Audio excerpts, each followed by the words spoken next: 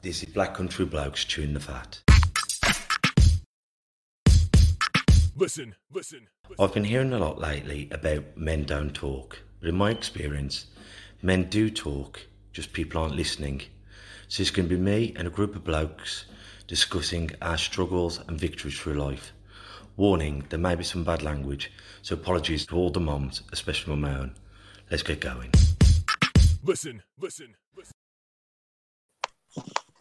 Our vignette is the Black Country Blokes chewing the fat with me, Kev Dillon, Craig Pinches, Aaron Dew, Lee Cadman, and our special guest today is Kieran Locke.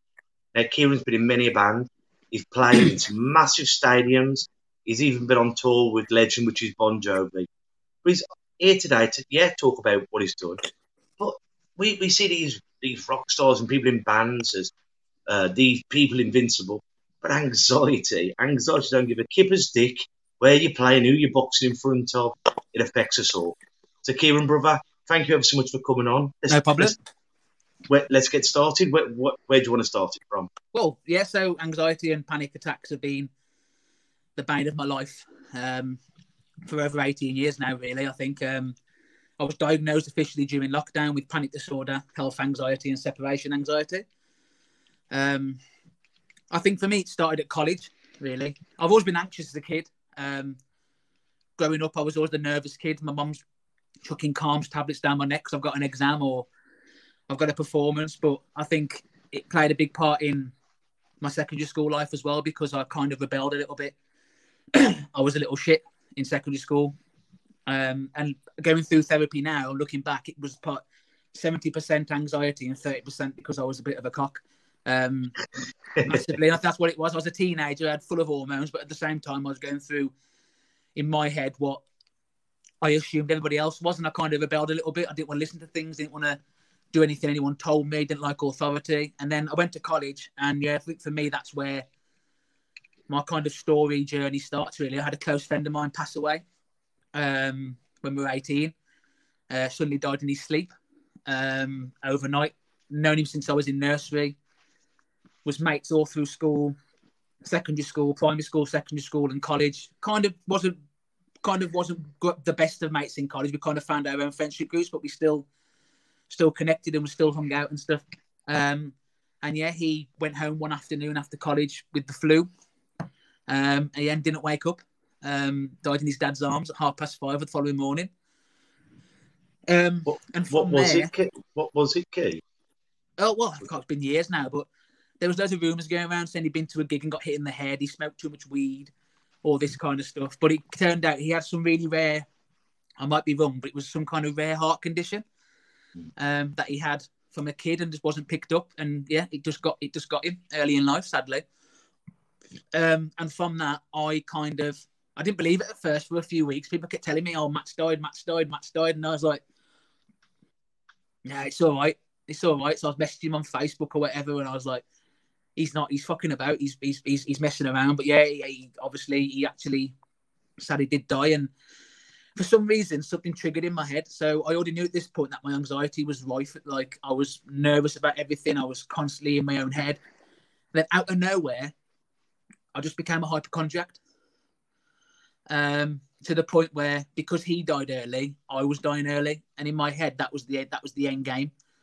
So I spent that whole year alone convincing myself I had leukemia. And my gums would bleed and I brushed my teeth like they would normally if you've got some kind of just a gum disease or you need a simple treatment at the dentist. But in my head, I've got leukemia. I'm going to die. I would go through brain tumours. I'd have brain tumours. I'd have MS. I'd be having a stroke.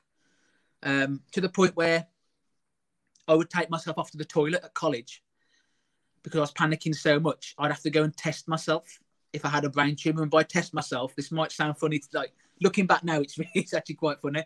I'd sit in the toilet and I'd do this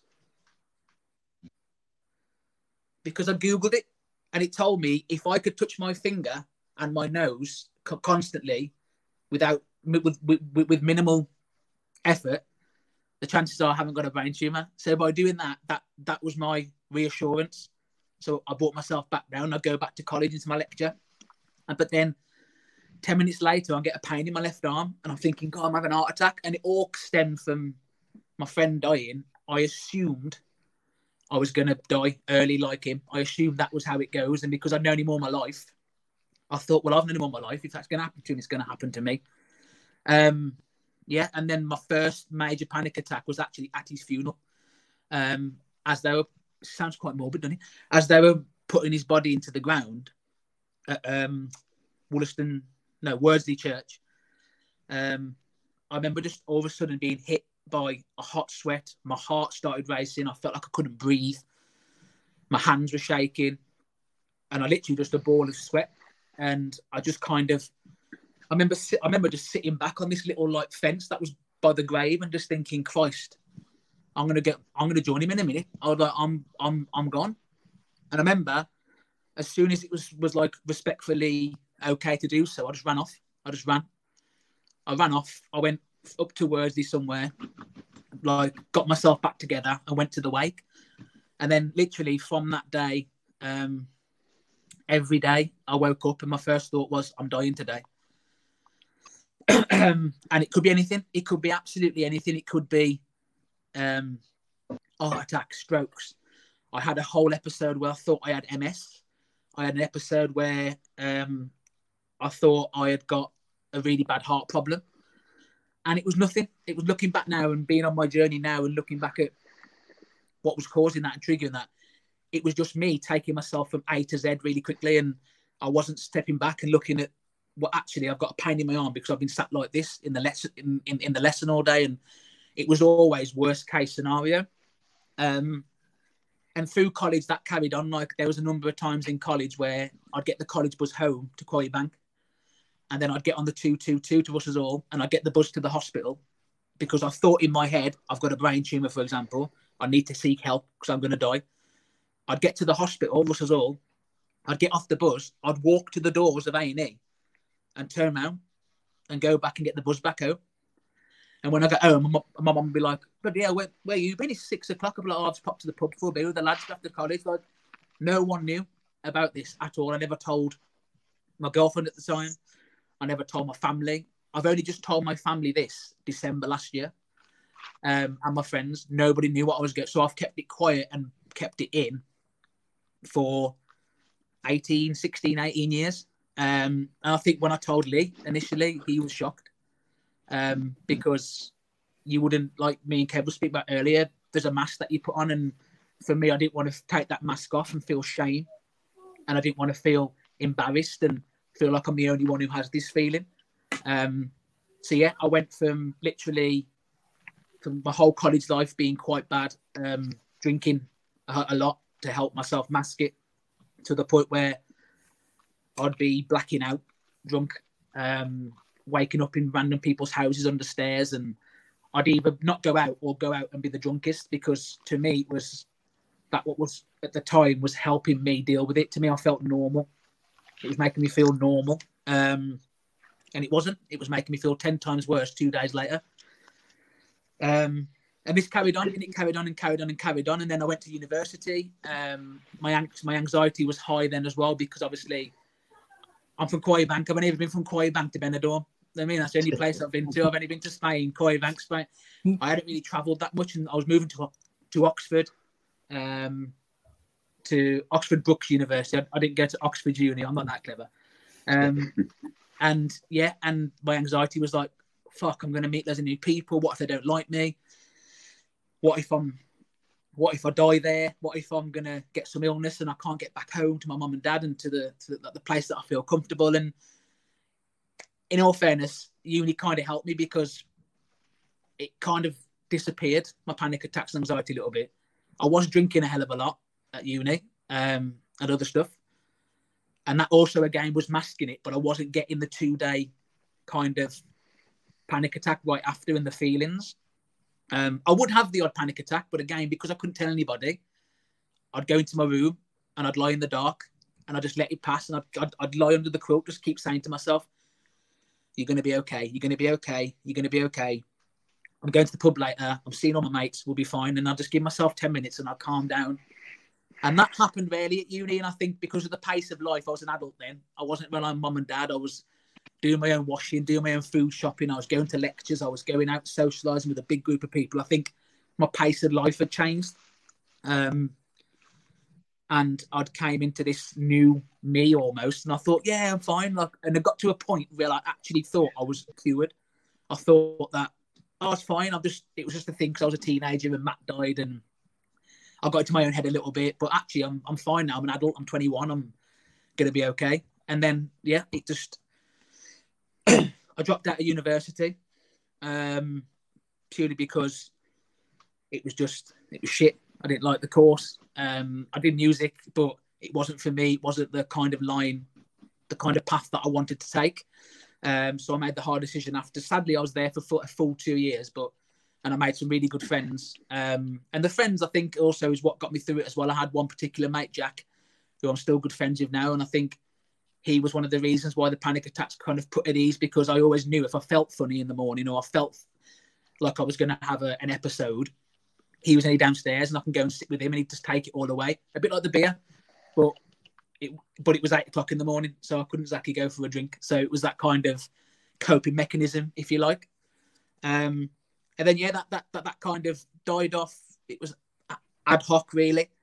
And then I left uni, dropped out of uni and kind of come home, and then it just all hit me again. And that's when my slight bouts of depression came in as well. I just got home and then everything was a problem. Like, am I going to get a job? I had to sign on the dole, which was, for me, was a bit like, again, it was a bit like, I shouldn't be doing this. I've just came out of potentially a degree and getting a full-time job as a teacher or whatever. And I was like, oh, what do I do? I've got no qualifications. I've only ever worked at Mackey's and done little jobs here and there. Yeah, it was just a bit, it all just got on top of me. And I think looking back now, because I wasn't telling anybody and I wasn't speaking about it, that made me worse, a lot worse. And then I met my wife. Sorry, before you go any further, because when you're saying about it was my arm's hurting, so I've got a heart attack, and because I couldn't breathe, I've got lung cancer. Can you imagine how bad this generation is going to be with that same problem? Because everything at the moment, you haven't got the flu, you've got the potential to corona, and I think that meant a fear that's been thrown into people from people who would consider themselves not conspiracy theorists or people, when you've been bombarded with so much doom and gloom. I really think what is the name of that condition? It's called hypochondria. When you kind of think something's wrong with you, but mine kind of fell into a health anxiety as well. So the hypochondria steered the health anxiety. But yeah, you're right. I think you're totally right. I think the younger generations are going to be affected by it, because now all you've got to do is type into Google pain in my left arm and it will say heart attack in capitals at the top. And that's what gets people. That's what used to get me. I used to use Dr. Google, and I used to sit there all night on my phone reading about strokes and leukemia and get myself this absolute whirlwind. So Kieran, like obviously with my daughter, I use Google quite a lot to search out what, if we've had, you look at doctors' letters sometimes that are sent, you're like, what the hell? What's that? It's foreign to me, these words. So I'll use it to search, but I also know I have to be in the right frame of mind to do that. Because if I do it, sometimes I'll just have to ignore that letter and that, and just kind of go, okay, I can't deal with that now, because I know if I search Google, it just doesn't give you the. It fills you with fear. Yeah, it does. It fills you. It can definitely. Well, it can fill you with fear if you let it. And I know if I'm in that wrong frame of mind and I search something, it will just fill me with fear, and I won't sleep for 3 weeks until I know. Exactly. But on the other hand, I also use it quite often for like Google Scholar. And Google Scholar is absolutely fantastic to any research that's gone on with pretty much anything within medical and sports fields and anything like that. So you use Google Scholar and then you get actual information that is useful. So it works. I'll have to use that. So I've not heard of that before. Yeah, type Google Scholar, and then there's the research papers that are on there. It's just amazing, and it goes into great detail. A lot of it you won't understand, to be quite honest. It is really, really, really detailed, but it's brilliant to use. In all fairness, I don't Google no more. I don't Google anything. My wife does that for me. So if I've got like something, and generally now I'm on my, and I'll talk about it in a bit, but now I've got better, but now I'm on my journey. I call it a journey of self-improvement rather than a recovery or anything. Like, I feel like It's just getting to a better version and a happier version of myself. Sorry, that light's really bright. So I literally go now, genuinely like, oh, I've had this eye ache for like a week. Like I say to Soph, do you mind just Googling it for me? Just seeing if I need an eye test or or if I'm looking at having too much screen time or something. Like I don't go in the first minute. I don't go, oh, I've got a pain in my left eye. I've got cancer of the eye, which is what I would have done. And yeah, so she's great because she'll be like on Google and she'll go, you haven't got a brain tumor, you haven't got cancer. You need an eye test, you Wally. I'll be like, oh, thank you, and then I'll be all right then. But yeah, it's Google's a horrible place. I don't advise anyone who. I think that's great advice, actually. To if someone does do the same as what Kieran was doing, is actually asking someone else to then search that symptom, because they'll cut out the bad, won't they? Basically, and just go. Actually, it makes more sense that you've just got this, or you just need to do this. Idea because she's obviously so logical and she doesn't get a headache and think she's dying. She just get a headache and goes, oh, I need paracetamol and have a nap. Where I'm like in my head, when I get a headache, I was planning my funeral in my head and what song I was going to have and everything. Like it was, and it's funny now because I can, because I'm better, I can laugh about it. And looking back, it's like, shit, like that's kind of thing. But now she literally go, what's up with you? You seem a bit anxious there. I'll go, oh, I've had this pain in my leg for like a week now. Do you mind just having a look? She'll be like, yeah, hang on a minute. And if there's nothing, she won't say anything. She'll go, well, there's nothing here that says you've got anything, so you just need to have some muscle up and go to bed. And I was like, okay. So yeah, that is one piece of advice I'd give is, if you are going to go on Google and do like Dr. Google stuff, get someone else to do it who doesn't look at it and freak out like I would. Essentially, the thing is, when you're in the fog and you want answers, and you're looking at it and going, you might need glasses. Oh well, no, I'm sure I've got a optic neurosis. I'm sure, and it's how our mind runs away with us, isn't it? It takes us down that rabbit hole. We were saying off camera earlier when I have panic attacks, I feel like I'm having a stroke because my face will go numb. I can't swallow, and then I have to remind myself, it's a panic attack. But then there's a part of my brain going, well, how about this time it isn't a panic attack? How about if this time you am dying? Yeah. And it's how our mind takes us on that nasty journey, isn't it? Yeah, it's horrible. And it's a horrible journey, and I wouldn't wish it upon my worst enemy. I really wouldn't. And like my panic attacks, they come in the form of my throat closes up. Yeah. And I feel like I can't breathe. And then I sweat. And I mean, my go-to is when I have a panic attack is I take my shirt off right away and I go outside, or I'm pacing up and down and I'm walking. But what I'm doing is I'm just making my heart rate faster, and I'm not helping myself. But to me, I'm like, it's that fight or flight, that pure fight or flight. And I'm literally there going, oh no, I'm going to die. And my go-to phrase is, call me an ambulance. That's what I always say. When I'm in a proper panic attack, I always say, Soph, call me an ambulance because I can't breathe. And bless her, she's learned how to like cope with and deal with the episode, and she'll kind of hold my hands on my knees and just breathe with me, and I'm fine. Yeah. 5-10 minutes, I'm absolutely fine. But yeah, going back to like university, I left university, come back home, and it came back tenfold, to be fair. The health anxiety was a big problem, and it became a family joke because I didn't tell them what I was going through. I always aired with my mum and dad. I'd say like, oh, so I've got a brain tumour, in a jokey way, because by saying it to someone who was rational thinking would say to me, oh, you haven't, don't be sad. And I'd take that off my mum because she's my mum. I'd be like, yeah, you're right, actually. Yeah, you are right. And then I feel fine again. It was all that. I was looking for positive affirmations from everybody and everywhere I could find. But yeah, and then I'd go out and I'd just be like, I'd be in Merrill, for example, and all of a sudden that's it, I have a panic attack in the middle of Merrill. And I'd be on the phone to the missus. I'm like, I'm having a panic attack. Like, can you just talk to me for a minute? And she'd be like, yeah, just breathe. You'll be fine. Literally 2 minutes later, I'm absolutely fine. And this would be ongoing. I'd be anywhere. I'd be at work. I'd be at my mum and dad's. I'd be out. I'd be in the pub. And it would just literally hit me. And me and Kev were saying earlier, it just comes out of nowhere. You wouldn't mind if there was a reason, but I could be sat downstairs on a sofa now, put the baby to bed, make a cup of tea, have a beer, whatever. And all of a sudden, it's like a car's hit me. And I just go, boom. And I feel myself burning from the feet up, and then I get sweaty. But yeah, and then like I had small bout of depression where I just felt really negative about everything. I used to say stuff like to my missus about like, I don't want to be here anymore. Like, it's best if I'm not here because if I'm not here, I can't be having these feelings. And she's the only person that I told as well. So it was hard for her because she couldn't talk to anybody because she respected that I didn't want people to know. And she took that and like, I massively respect her for that, for doing that. But it was also hard for her to have me sat in Wetherspoons on a Saturday afternoon having a beer and a burger, and I burst into tears crying because I don't know what's going on. And that happened a couple of times. I'd be sat having my dinner with her, and all of a sudden I'd just be in the middle of a pub crying my eyes out, and I don't know why. And yeah, I just got to a point where it was all really just, it was like a massive weight on me. It was the health anxiety, the hypochondria, the depression. I got really bad bouts of anger as well.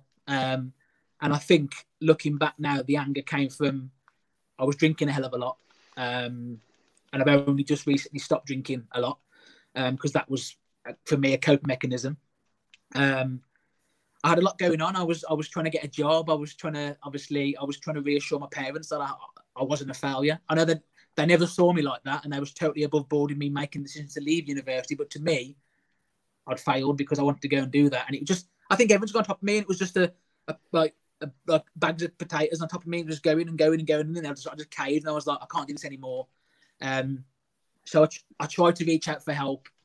Didn't work because I could have an absolute meltdown on the one night, for example, and be on the floor crying and panicking and saying stupid stuff and getting angry. But the next morning I feel absolutely fine, and I'd be like, oh yeah, I'm all right now. I'm fine. And it happened again and again, and every time it happened, I'd say to the missus, oh, I'm going to call a doctor tomorrow. I'm going to call a therapist. I want to change. And sadly, I didn't. And it kept going. And then I was just drinking more and I was drinking more. I wasn't I wasn't drinking like morning till night. It was just that beer on a night time was getting me through the day. So that was my go-to. So I'd spend all day at work when I finally got a job, which was at the Corn. And all I'd want to do is finish work and go the other side of the bar and have 2 or 3 pints, and then I'd go around the brick and I'd have 2 or 3 more. Then I'd go home and I'd have 4, 5, 6 cans, and then, you know what I mean? And that was a daily thing, and I'd done that for many years. I'd have 4 cans of lager on the night and a couple of whiskies, or I'd go to the pub at any opportunity. So if I was in Merry Hill, I'd have to go to Wetherspoons and have 1 pint, and I'd literally down it in 3, and I'd go because I'd felt anxious about going into a Merry Hill. That was my medicine. That was what was helping me feel normal again. And yeah, it just kind of went on and on for years. I reached out for a bit of help. I didn't quite get there. I bought a book, which is just called Panic Attacks, which is absolutely fantastic. That helped me for a little bit. And then I went downhill again. The drinking got heavy again. The going out a lot. The just not looking after myself mentally and physically. Gigging was the big thing. Because music, for me, has been a big part of my life. It always has been since I was like 11. I've been playing drums for 20 years this year. It's always been a big part of my life. But it was also a bit of a downfall as well, because with the captains, we got to a point where we'd be gigging 3, 4, 5 times a week, and we'd all work full time and have missuses and have other things going on the outside, like personal stuff and hobbies and other stuff. And it gets to the point where you just find yourself, you're either in a studio or on stage, and you're always drinking. And when I'm on stage, I'm absolutely fine. But I was saying to Kev earlier, like before I go on stage, I was obviously nervous because people would always ask me, are you nervous? I'd be like, no. But I know, looking back now, when I'm anxious and nervous, I always cough, yawn, and dry heave. That is my kind of mechanisms that that I'm anxious. That's how my wife knows now. If I keep yawning or like fake coughing, she's like, you're anxious, aren't you? I'm like, yeah, I am. But I'd man it up and I'd be like, I hate using that word, but that's what I used to be like. I used to be like, no, I'm not nervous, man. Like, I do it all the time. I'm fine being a cocky twat. But when I'm on stage, absolutely fine. It's almost like all them emotions that have been going on all those years and all those days and those feelings, I let rip. And I think if you watch me play as well. Can I just jump in on that, Keith? Because something interesting you said, like fake coughing, clear the throat, and yawning. Both of them are like almost convincing yourself you can breathe and swallow, isn't it? Exactly what it is for me. And it's got worse since COVID, the yawning. COVID, my lungs still work, kind of thing. Yeah, that's what I do. I find myself sat here in the day and I go, yeah. I take a big breath, and if I can catch that breath, I reassure myself that I'm all right. And it's weird. It's a weird thing, and I used to that a lot. But since COVID's been around, and obviously it being a lung problem, and me having previous history of hypochondria and all this kind of stuff, it played a big part. So yeah, the music stuff got me ups and downs, and yeah, I was fine at gigs, but I'd have to have 5 or 6 pints before I played. It was always that connection, and since I've started my journey on becoming a better person, my go-to and my trigger has been the alcohol. That's what's been making me feel normal, but also making me 10 times worse.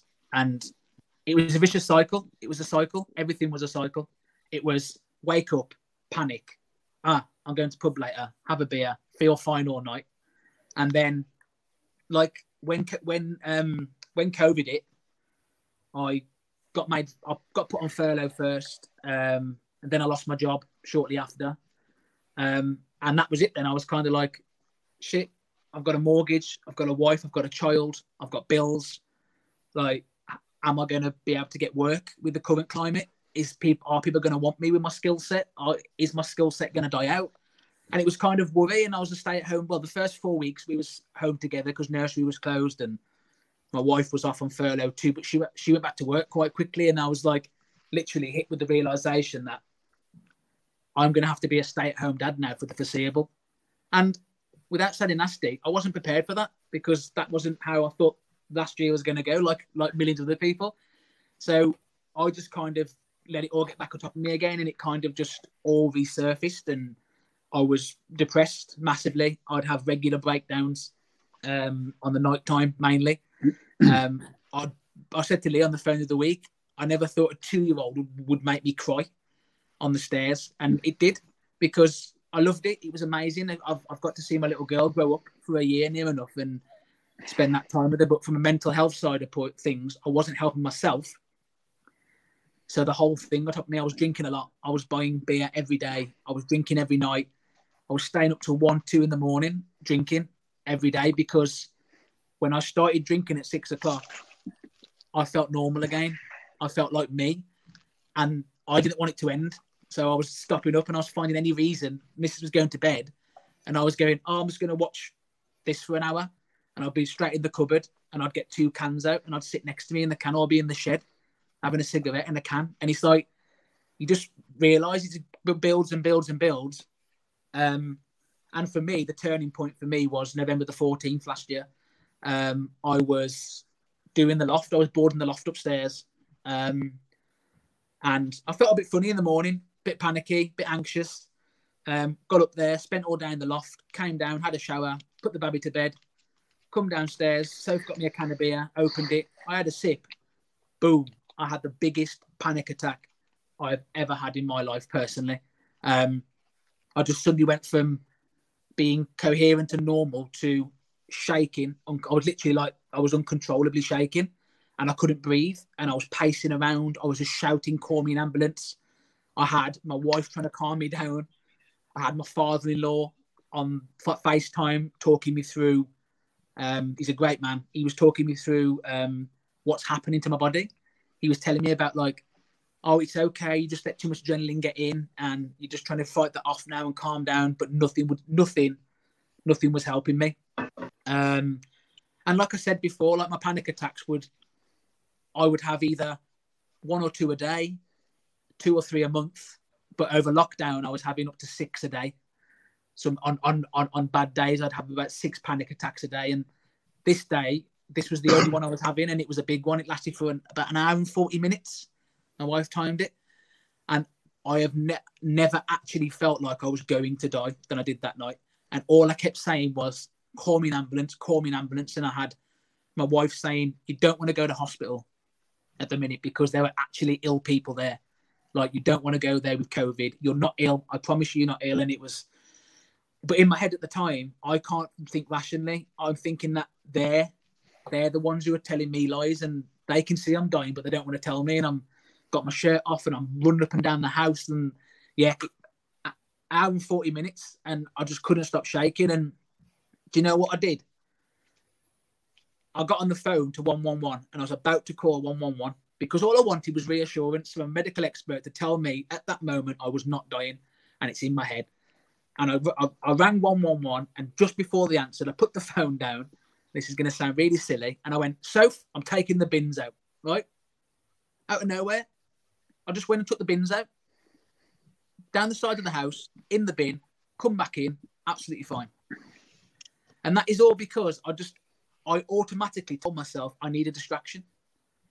And it was like, at that moment, I'd had like an epiphany where I understood now how my panic attacks work. It's got to this point where I understand now that all I've got to do is distract myself, where before I'd get myself in such a tears and such a build-up of emotions, and it would take me 10 minutes to come down, but it would always play in my mind. I wouldn't have that distraction. But this time, because it was going on for over an hour, I was either saying to myself, I need help now.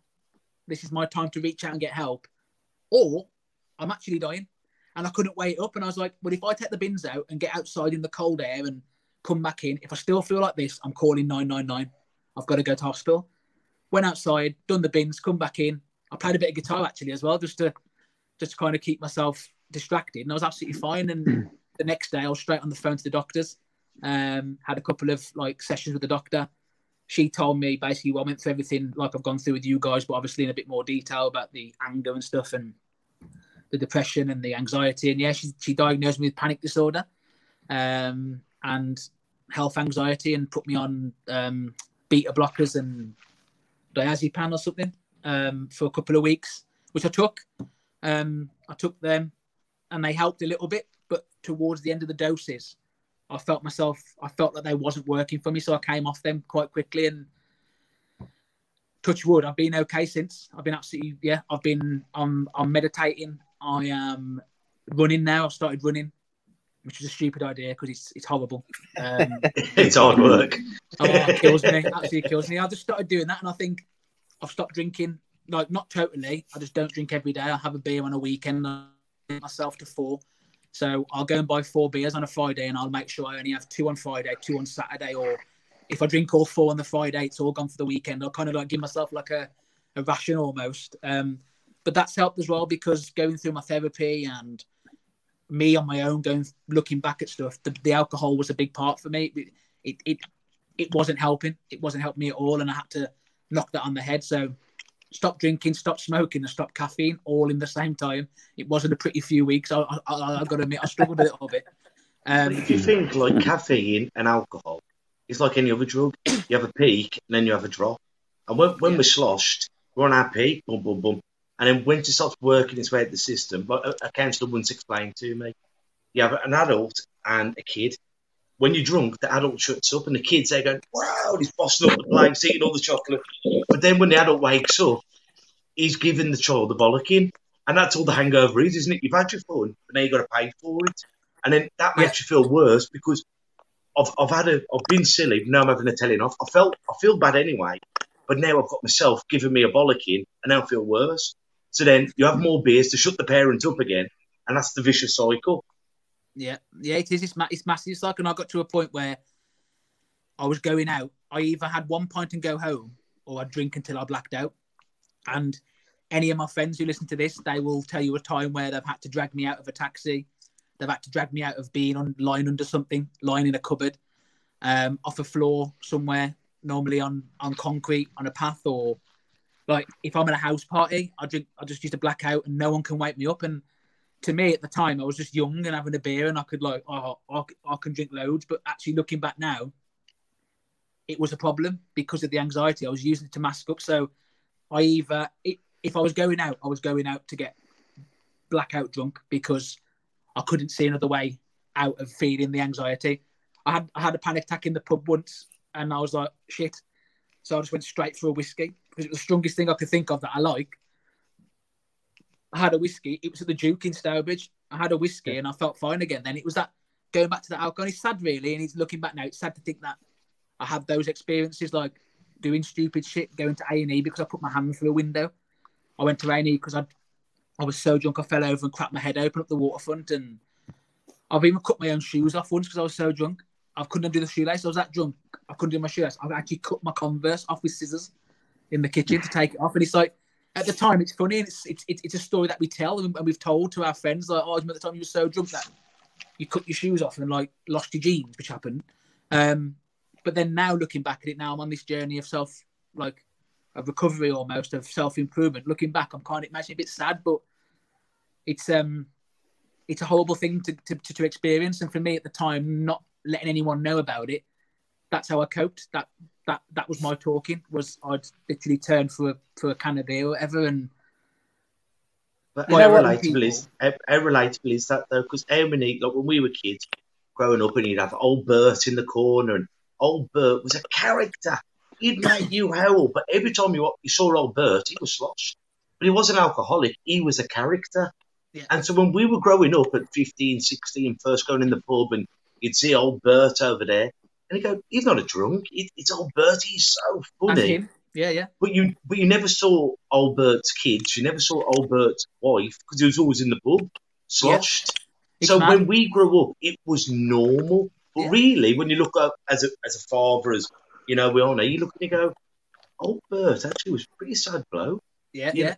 And I can name a load of people that I know through like my dad's friends and stuff who look back now I know what I know and the research I've done and the things that I've been told, and I look back now and I could probably name a handful of people. I go, actually, they've obviously got a problem, and I really want to reach out to them and talk to them. But yeah, like it's just my doctor told me an interesting but scary fact actually, that 75% or 70% of functioning alcoholics are alcoholics due to panic attacks and anxiety disorder.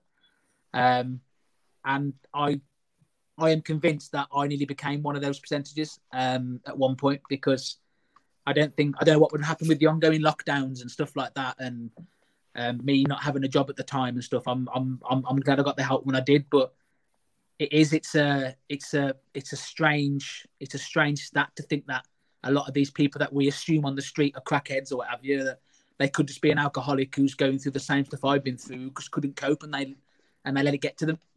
They didn't have the love surrounding them. And talking about that, we've got Big Sean Griffiths coming on the show over the next couple of weeks to talk about mental health. He's been on the show before talking about drug dependency, but he says one of the worst addictions we can have is alcoholism, because if you go from, I don't know, 2 bottles of vodka a night to nothing, you can die. Your body goes into fit. So he's going to be coming on, talk about many different things, but that's one of the topics, Big Sean. Yeah, definitely. And I think one thing is people need to understand, and this isn't something that I didn't understand until recently, is that you don't have to drink a beer at 8 a.m. to be an alcoholic, or have an issue with alcohol, because those are two different things. I wouldn't say I was an alcoholic. I just had a really bad relationship with it. And I think that's something to understand. But yeah, things like that, you can go from drinking 2 bottles of vodka to coming off it for a day and having seizures and being in hospital and stuff like that. And I think it's alcohol. They say it's the most addictive thing in the world. It's a silent killer. I've always said that saying: 1 beer is too much. 1 beer is too many. 100's not enough. Exactly, and it's just it's scary, to be fair. But I reached out. I went to the doctors next day after that big attack. She put me through to some NHS therapy, which I'm still on the waiting list for. That's how bad of an impact COVID's had. I've done that in November. And I was told that I probably won't get on till March because of how many cases they're getting through, because of lockdown, because of COVID. So I went private for a bit just to kind of get myself straight. And I had my last session last week. For now, it wasn't my last session forever, because I don't want to say that, but I wanted to use the tools that she gave me, which I'm using now to try and be a better person. I think I was saying to Kev earlier, the end game for me now is to be the best person I can be, the best husband I can be, the best dad and the best friend. And I feel there. I feel like I'm there. I'm obviously going up a big hill. But one of the things that has helped me massively is telling people and doing things like this, like coming on here and talking to you wouldn't have happened a year ago. For example, when you called me earlier, Kev, I would have found an excuse not to talk, because I couldn't have done it. I could not have done it. Even like with Lee, when we reconnected earlier last month and he called me, I was buzzing for it, just to be like, "How am you? How's things going?" But a year ago, I would have found any excuse. Oh, my phone's broke. I can't take calls. Just text. And it's just like, for me, it's just small victories at the minute, and I think I'm winning, which is good. And that's my only advice is to anybody who's going through anything or anything similar to what I've been through with the panic attacks, anxiety, depression, just put your hand up. You're not going to get laughed at. You're not going to get knocked down. We live in an age now where mental health the barriers are being knocked down. And guys like yourself who do this on a weekly basis, and I've been watching for months now, and I watch 2 days a week when I can, normally all the time because we're in lockdown. And I watch it, and it's good because you're breaking barriers, you're knocking down walls, and I think that's what people need to do. Just put your hand up and don't be scared to say, fuck, I need help, man. Just, can someone, because I did that for years, and I'm sure you guys did the same thing. You didn't get help for a certain period of time, but the biggest relief for me was just putting my hand up and going, please just tell me what I need to do and I'll do it. And yeah, but I also think you want to change as well. I think as a person and what you're going through, you've got to have the need, you've got to want to change, you've got to want to do it. There's two steps to recovery. Going back to square one. There's two steps, in my opinion, to recovery. First, admit you've got a problem, and then accept the help to get better. Mm-hmm. Massively. But Kieran, Aaron, is there anything you'd like to come into? Sorry, I do. No, it's your show. I do apologise. It's been perfect. I don't need full stops or anything. So. No, you've done perfect. There's probably about 100 points, really, to be honest. There's nothing of major value other than the fact that I appreciate you sharing your story so openly and honestly, because I think there were so many facets of your story, whether it was after uni, prior to uni, that many of us can probably resonate with, especially with the alcohol, especially as lads. And, I've been to uni myself. And as you were saying some of that stuff, I was trying to think of why I was behaving the way I was behaving. So I can go 6 months without drinking. It doesn't really affect me. But if I'm in a social area and there's a lot of people around, I need to drink, or at least that's what I used to say. So I used to kind of use that as a mechanism, should I say, as mixing in and being myself. Whereas the weird thing is, one-on-one, I'm completely fine with anyone, but put me in a group, I needed that alcohol, but then all of a sudden it'd go from being my best friend to almost the next day, my brain then turning on me and almost, having this thing. But I think what was useful was, obviously it's brilliant you coming on here and now sharing it. It's these conversations that we need, because I didn't know then that was an issue. In fact, it's only now you've kind of highlighted it. I'm thinking maybe because of my anxiety that I've been having for the last 10, 15 years, that's why I drank. And again, I don't drink socially. I don't drink to have one point. I used to drink to black out. That was always the kind of way that I did it. Yeah. So it's really, really interesting. I'm sure there's so many other people that can probably resonate with that sort of stuff. And again, this is what we're trying to do, obviously, with the podcast, is create awareness. Like you said, put your hand up, get people to put their hand up. Again, I've never had a conversation with somebody who's been considered a hypochondriac. I think it's really interesting, that perspective as well, trying to hear someone from that. So yeah, I mean, nothing else to value that I can add of value. I think it's been fantastic, mate. You carry on talking, but we did have some questions. I can if you want. By all means, we did have some questions, Lee. I don't know if you want to bring them up. I just thought, just in case we don't get them in. Normally it's off Kieran. It's good to see someone else writes in. No, absolutely, yeah. It's Kieran's missus. So Pete from Endeavour Care Training, I think you've answered this, but it might go back further, so I'll ask it again. So he says, "Hi guys, can I ask, does Kieran think that his anxiety stems from past trauma?"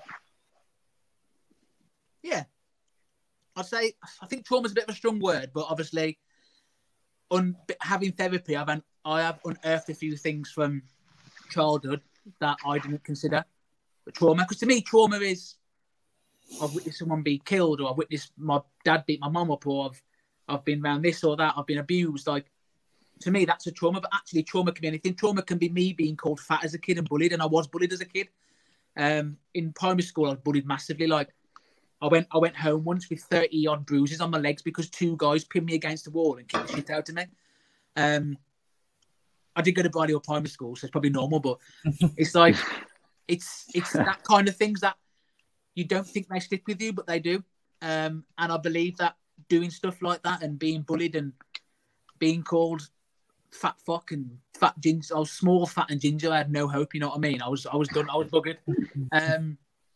But it kind of probably did start the anxiety, yeah. But it also made me who I am today. It kind of gave me the confidence as well to be a bit of a bubbly character. It kind of gave me that. And I kind of left primary school and went to secondary school with a whole new outlet in life, and I made loads of friends and no one bullied me. And I was kind of like, it sounds tacky, but I was kind of the cool kid at Cook School. I was the kid that people spoke to. Everyone knew me and I knew them. It was different. Yeah, it was different. But yeah, I do think that things like bullying and things that happened in my childhood, like small things, can also add as trauma. And yeah, I think that did definitely play a part in my anxiety and how it built up through later life, definitely. Next question, Lee. No, right. The comments, and I've been bringing them up as we've gone along. So, do you want to just say thank you to the people who've written comments?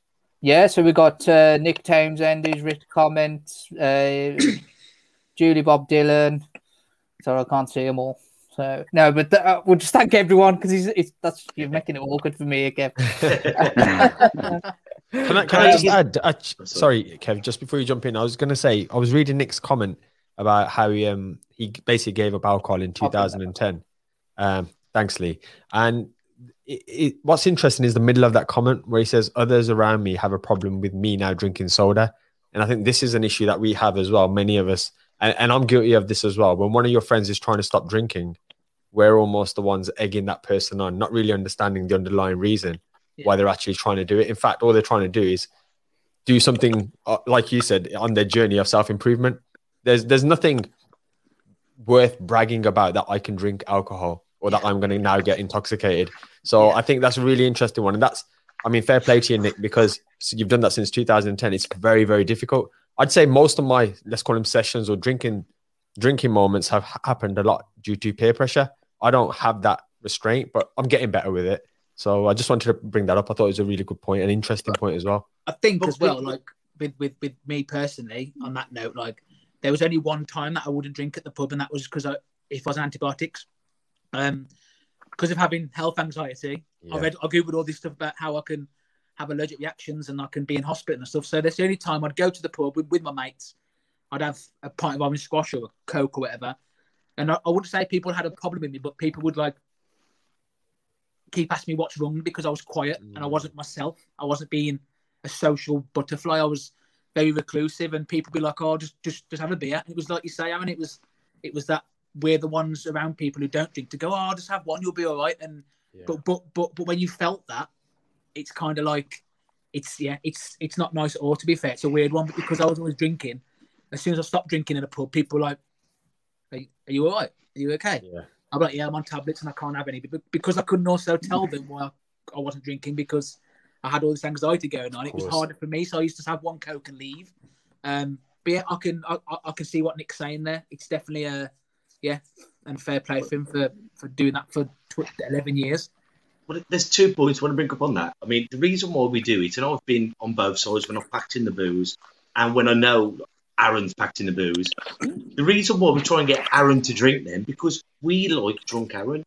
We like that part of him. And I'll tell you what, I'm a good laugh. No, but this is why we do it. And they'll go, "Come on, Aaron, have one," because our relationship, Aaron, is we get drunk together. So I don't want to lose my drunk pal. That's why people do it. But I remember Frank Skinner talking about it because Frank Skinner's a recovering alcoholic. Yeah. And he says, he goes, when you're packing drink and you go, "Come on, Aaron, just have one with me," you'd never dream of doing that to a heroin addict. And go on, have one crank, and you'll be all right. But we see alcoholism different to any other addiction because alcohol is very accepted. But if you're a smoker and if you've gone, as Nick's gone, 10, 11 years without a fag, and you go, "Go on, just have one box, you'll be all right tomorrow." Once the monkey's back on your back, it's hard to shift it. Massively. Great point, Kev. It is massively, yeah. I totally agree with that, 100%. Craig, is there anything you want to say, bro? I think you've answered them going along. I've thought of a few things and then you've answered it. I thought, well, that saves me asking that. In regards to the drink and that, I mean, I've never really felt pressure. I used to feel peer pressure when I was in school, and that was never to drink or never to do this or the other. It was more so wearing certain clothes and that to fit in. But I've never felt anything about. I mean, I don't drink, I don't smoke. It's very rare. I can't tolerate the next day, really. But I wouldn't think of nothing about going to anywhere. We've done it before, and people have been having vodka Red Bulls because they've been £1 or £2 for whatever it is. And I've drank water, and it's cost me £4 a bottle. And they've been taking the piss out of me and saying we can get in 4 drinks for the the cost of your water. And I said, or J2O, if I'm driving and that, I'm just not a drinker. So the peer pressure, I've never really felt anything. I want to touch up on something you said about trauma, the definition of trauma, because as you say, a good many people, I think, myself included, if you ask me if I had any traumatic experiences as a kid, I'd think, well, mom and dad were together, still together. We had everything we needed. We was fed, we was watered, we was looked after. So I'd consider not having any trauma, but I was bullied all through primary school. And I think that's part of why I don't drink as well, because I feel I'm not a control freak. I suppose I've just got trust issues in some respects. Like, we was on about this earlier. It's like if I was riding a motorbike, I'd go flat out, I'd go really fast. But if I was on the back of someone riding a motorbike, I'd be panicking. And they said, well, why? I said, because I'm in control. And I feel that I don't trust anyone else. And I think, like, when you have a drink in pubs and clubs or wherever it is, I've got one of them faces people just like to smack. People just... Mate, if there's going to be trouble, it sort of gravitates towards me, even if I'm just dancing. So I think I like to be hyper alert, and I think that's the bullying, like having to have to be aware of the bullies and that. And someone blacked my eye once in school. He did warn me, so I will give him that. Like, he said, "Give me the ball, or I'm going to black your eye." And I said, "No," and he blacked my eye. But I think them kind of trust issues and being bullied, that is trauma. So I think when you said the definition of trauma, never disregard bullying and such as that to be a trigger. Yeah, definitely. And same as myself, I spent until I started therapy and doing my research. Trauma to me was, if someone said to me, "Oh, I've had a traumatic childhood," I would suddenly think the dad used to beat them up, or they were locked in a cupboard, or they were starved, they were from a broken home, stuff like that. And you just kind of relate it all to this kind of stuff that you see in the media on TV. And actually, when you look at it, and it is things like bullying and stuff like that, and being lonely as a child and everything like that, it does put into perspective. Actually, I did face some sort of trauma. But like you, I was from a loving family. I had everything that I wanted. How old are you, if you don't mind me asking? Me, I'm 32. I think then. My age, so we're in the same age. So I think like the bullying and that from when we were back at school, usually it stopped at the school gate, and I think we need to be more appreciative now of like the youth of today. I mean, you joke about it and say a kid's trauma today is not being upgraded to 5G or having the Wi-Fi turned off or something, light-heartedly. But I think we need to understand that if you suffered that through that kind of trauma and at that level of trauma, what are the kids potentially going to suffer, knowing that bullying and victimization and is 24/7 online? Online, it's online, and you see it stopped now at the gates. Yeah, you see it now. You see kids who, sadly, I read in the paper sometimes, young kids who have killed themselves because someone's trolled them on Instagram because they put a TikTok up of them doing a silly dance, and it's just sad, really. Yeah, and like kids like my kids and stuff, and next generation, it's going to be it's going to take a lot for them to understand it and come to terms with the fact that they've just got to plod on and not listen to it and not read it and not take it in. But like you say, when we were kids, it was left at the school gate, really. You went to school, you got knocked about a bit, you had a couple of words, a couple of names thrown at you, and then that was it. Then you went home, had your tea, you went on a kick about with your mates, like, and then you went back the next day and it happened again. But now it's everywhere. Sadly, it's in your hand. It's on the Xbox. It's everywhere. And it's sad, very sad. I think friends in that can be a lot more kind now, because I know they say, friendship is a license to abuse. And I totally get it. But it's only banter, or it's only humour if you're all laughing. And I think I had someone that once, I dressed in denim. I was only a kid, about 15, and it was Cabrini and that back then, the hoodies and stuff. Yeah. And we'd wear Cabrini out of JD or wherever it was from. And I remember going out there once, and I was in, I don't know if it was a jean jacket or a pair of jeans, and a mate of mine actually said to me, "Who's made you wear that?" And that was the first time I turned around and said, "Nobody's made me wear it. I wanted to." But I used to sing like rock and roll. My uncle's a rock and roll singer around the Black Country, or he was. Yeah. And I used to sing with him from the age of like 6, 7. And then when I got to like 13, 14, my mates would call for me. And I used to shout at my dad because he'd say, "Oh, such and such has called for you. I've told him I'm singing with your uncle." And then when I got back, they was like, and they'd be taking the piss and ridiculing me. And I understand there's banter and there's the humour, but it's only humour if you're all laughing. Otherwise, it's bullying. Yeah, definitely. I agree. And I've probably done that in the past to my friends. I've probably passed comment because I can't help myself. I've probably made a comment in the past, and although we've all laughed in the pub, I know they haven't, and it's kind of, I could be doing that kind of bullying, yeah. And I think, yeah, it's happened to me as well. But yeah, you are right. If it's banter and it's a laugh, everyone's got to be involved and be having a laugh with it, and it's got to be light-hearted. But past that, past the line, it becomes bullying, sadly, yeah. Because it does go past the line. A question I've got to ask you, Keith, because you went on tour and you were doing you were the warm up for Bon Jovi, wasn't you? What was that like? Like living on a prayer, mate. No, the best thing about it was fucking hate Bon Jovi. But you know what? We watched him 3 nights out the 5 on the tour, and he's absolutely fantastic. He's 60 years old. He walks out on stage, hasn't got to say a word, and everyone's there. He's got him in his hand, and it's fantastic. He's such a professional.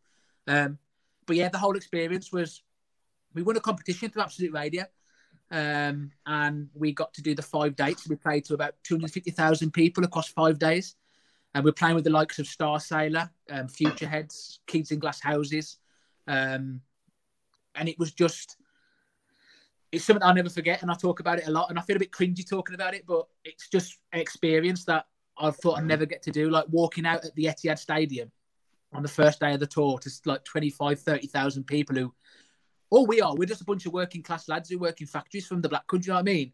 And these guys think we're rock stars, and they're cheering and they're clapping us, and it's just a really nice feeling. And we literally do what we do for 20 minutes, come off, go back upstairs, dressing room, get absolutely out of our heads because everything was free. It was a mad experience. Like, for the first day, we got on the tour bus on the van. We drove to Man City. We got off the van, and like, there's us used to dragging our own gear on the stage and setting up.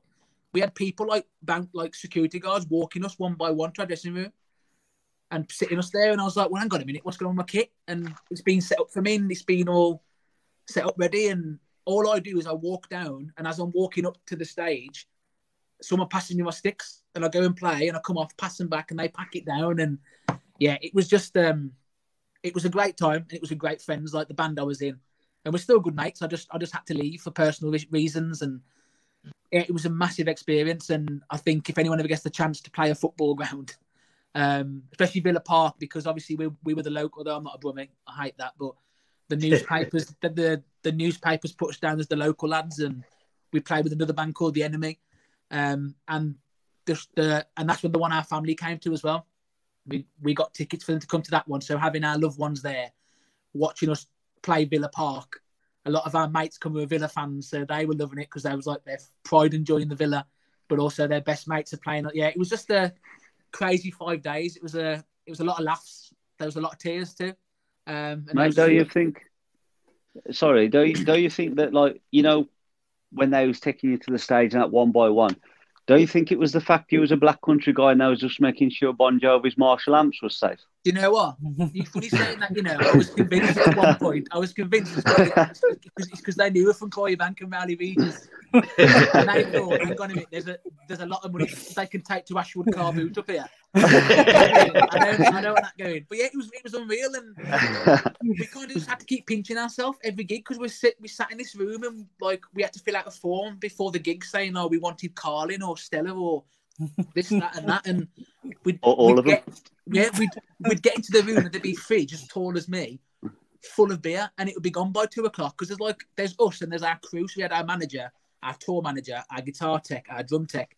It would all be gone, and like the one afternoon we were just sound checking, and we just sat in the dressing room while the techs were sound checking, and I wanted a bottle of water. I literally just wanted 1 bottle of water. That's all I wanted, because I drank so much before. I was like, I need a bottle of water before I play. And our like stage hand came up, knocked on the door, and she's like, "Oh, hi guys, can I do you want anything? Do you want any food? Do you want anything?" And I went, "Oh, can I get a bottle of water?" And 10 minutes later, she came back with 3 crates of 24 bottles of water for me. And literally, you could get anything I wanted. I'm convinced I could have asked for anything I wanted, and they would have got it me. But I Kate, could've on the asked flips, on this is your experience, as being a supporter. We can see why so many of these superstars suffer with proper addiction, can't you? Yeah, Because and I said that right after doing that tour, because I've done bits and bobs with different people of example pro greens, the streets being one example where when I first met Mike Skinner, he come to watch me play with a local rapper from Birmingham, and he sat in the corner of what's it called now in the studio in Birmingham? I can't think what it's called, where Uproar is. I can't think what the studio's called, but he was sat in the corner, and someone told me that Mike Skinner was there and he wanted to chat with me, and I went over to him, and he had, I can't remember now, I think it was 12 cans of Red Stripe in front of him, all empty. But he was sober as a judge. And you kind of say to yourself, like, you can see why these people who've made a name for themselves get into problems with drugs and alcohol, because what they ask for, they will get. And I am convinced on that tour, if I asked for cocaine, they would have got me cocaine. And a good example of that is when I actually got to finally play with the streets at Tamworth Palace. I remember going backstage and Mike Skinner was like, "Oh, come through." And our dressing room was just divided by a curtain. He was like, "Come through here." And there was a little coffee table in the dressing room, and it had a massive bag of weed on and 6 lines of coke. And he was like, "Yeah, that's mine." And he literally just took all the lines of cocaine, rolled a spliff, and he's like, "Do you want to come out the back?" And then you come back in, and there's 6 more lines there. Someone's done it for him. It's just like, it's incredible, like the power they have, and they can just click the fingers and get what they want. And for 5 days, that's how we felt. We could just click our fingers. Like, we asked for more beer, thinking we'll get 24 cans, but we got 70 odd. And it was just like, yeah, it was just a mad experience. And you can see why, yeah, these people like the Lemmys and the Aussies and the Amy Winehouses of the world, and yeah, then the problem is we have as a Joe Public, we go, look at that smackhead, look at that alky, look at that, and you think this person's got problems, and the person just keeps going, here, I don't want any more. You'll get poorly if you don't have it. You've got to talk, you've got to sing it a bit, have a bit more, a bit more.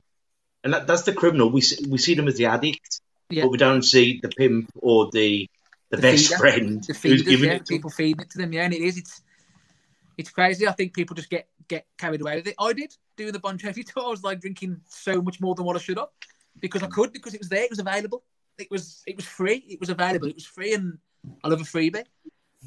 Don't we all? I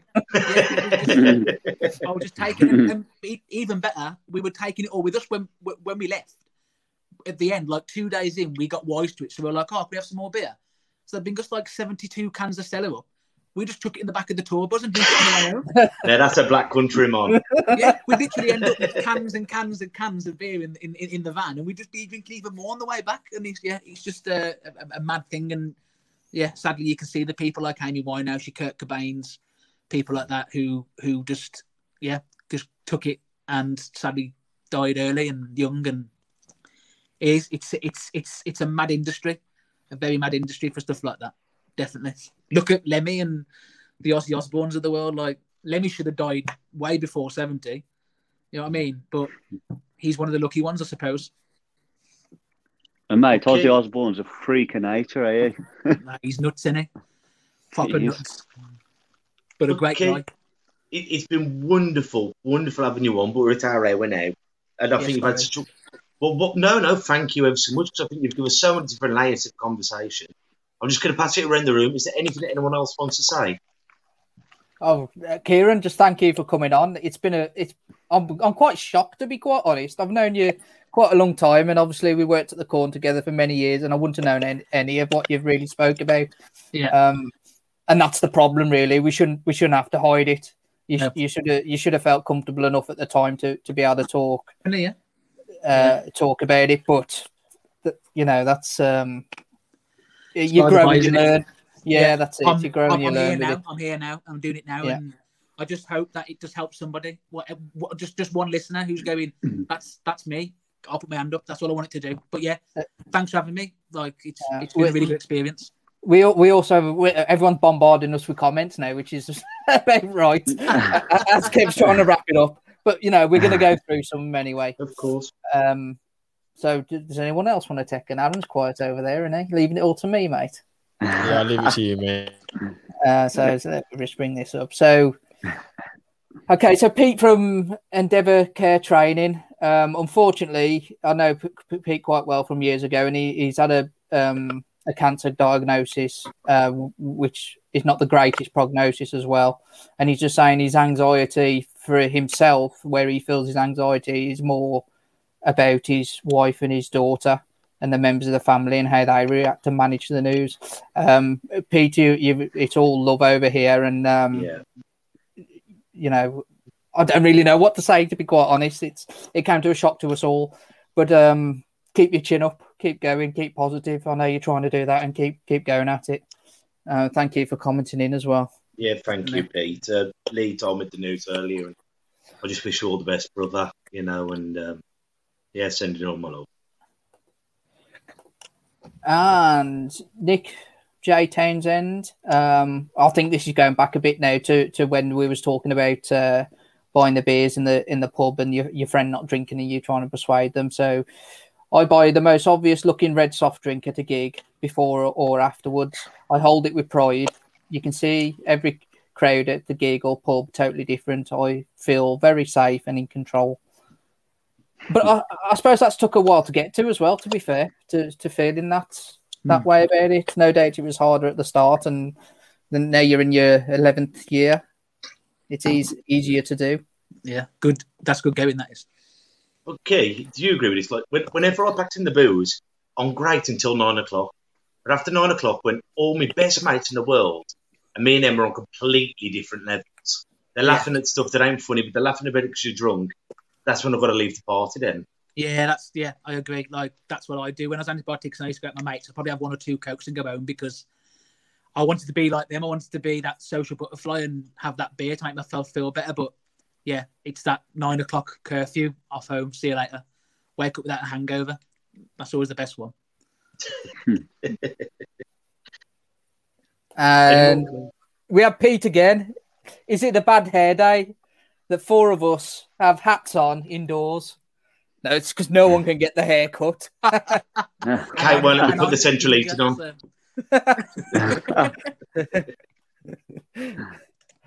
I don't know.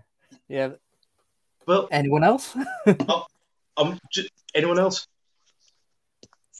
Nope. Not other than a thank you, mate. Again, just to reiterate what Lee said, thank you for coming on and thank you. Sharing your story. And I think if anyone's going to take anything tangible away from it, I mean, what's standing out to me is the definition of trauma. You highlighting that, so I think if anyone can reach something, get something tangible, it'll be that. Don't confuse the definition of trauma with something that's could have been life-threatening or a taking of a life or a beating or something like that. It could be something supposedly trivial. So that's what I think. Definitely. But thank you for having me. Honestly, guys, keep up the good work. It's smashing. And if I can ever come over to one of your nights on a Wednesday, if I can ever get over, I will come over and I'll come and sit with you guys and have a chat and maybe go for a beer one day. Who knows? Well, the fun and games is over, Key. Because I always get my guests to come up with a quote or a saying that's helped them get through life. But while you're thinking about it, I'm going to give you a few seconds. We're going to be coming live as we do every Thursday this week. And what we are going to be doing is putting suggestions in a hat, drawing them out every week. So it could be as soft as what do you miss from the 80s, what do you miss from the 90s, or trauma, But this week, obviously, we're going to talk about the elephant in the room with schools going back and gyms reopening. So that's what we're going to be talking about this Thursday. So please tune in with your questions, your feedback, because I think we're all thinking about it at the moment. So, Kieran, have you got any quotes or sayings that have helped you get through life? I have actually. I've actually got 2 because I watched the show, so I've done my own work. I know what you do. I watched the show and I've never got one. But yeah, I'm fairly big on quotes anyway. I quite like them, so I've kind of got 2. One's like that I used to look at when I started my journey of self-improvement. One's kind of where I'm at now. So the first one's by Carrie Fisher, and it's sometimes you can only find heaven by slowly backing away from hell. And I kind of read that on Pinterest when I started therapy, and it kind of stuck in me. Thinking like I'm not religious in any way. I'm not religious anyway, but I think it's such a strong quote.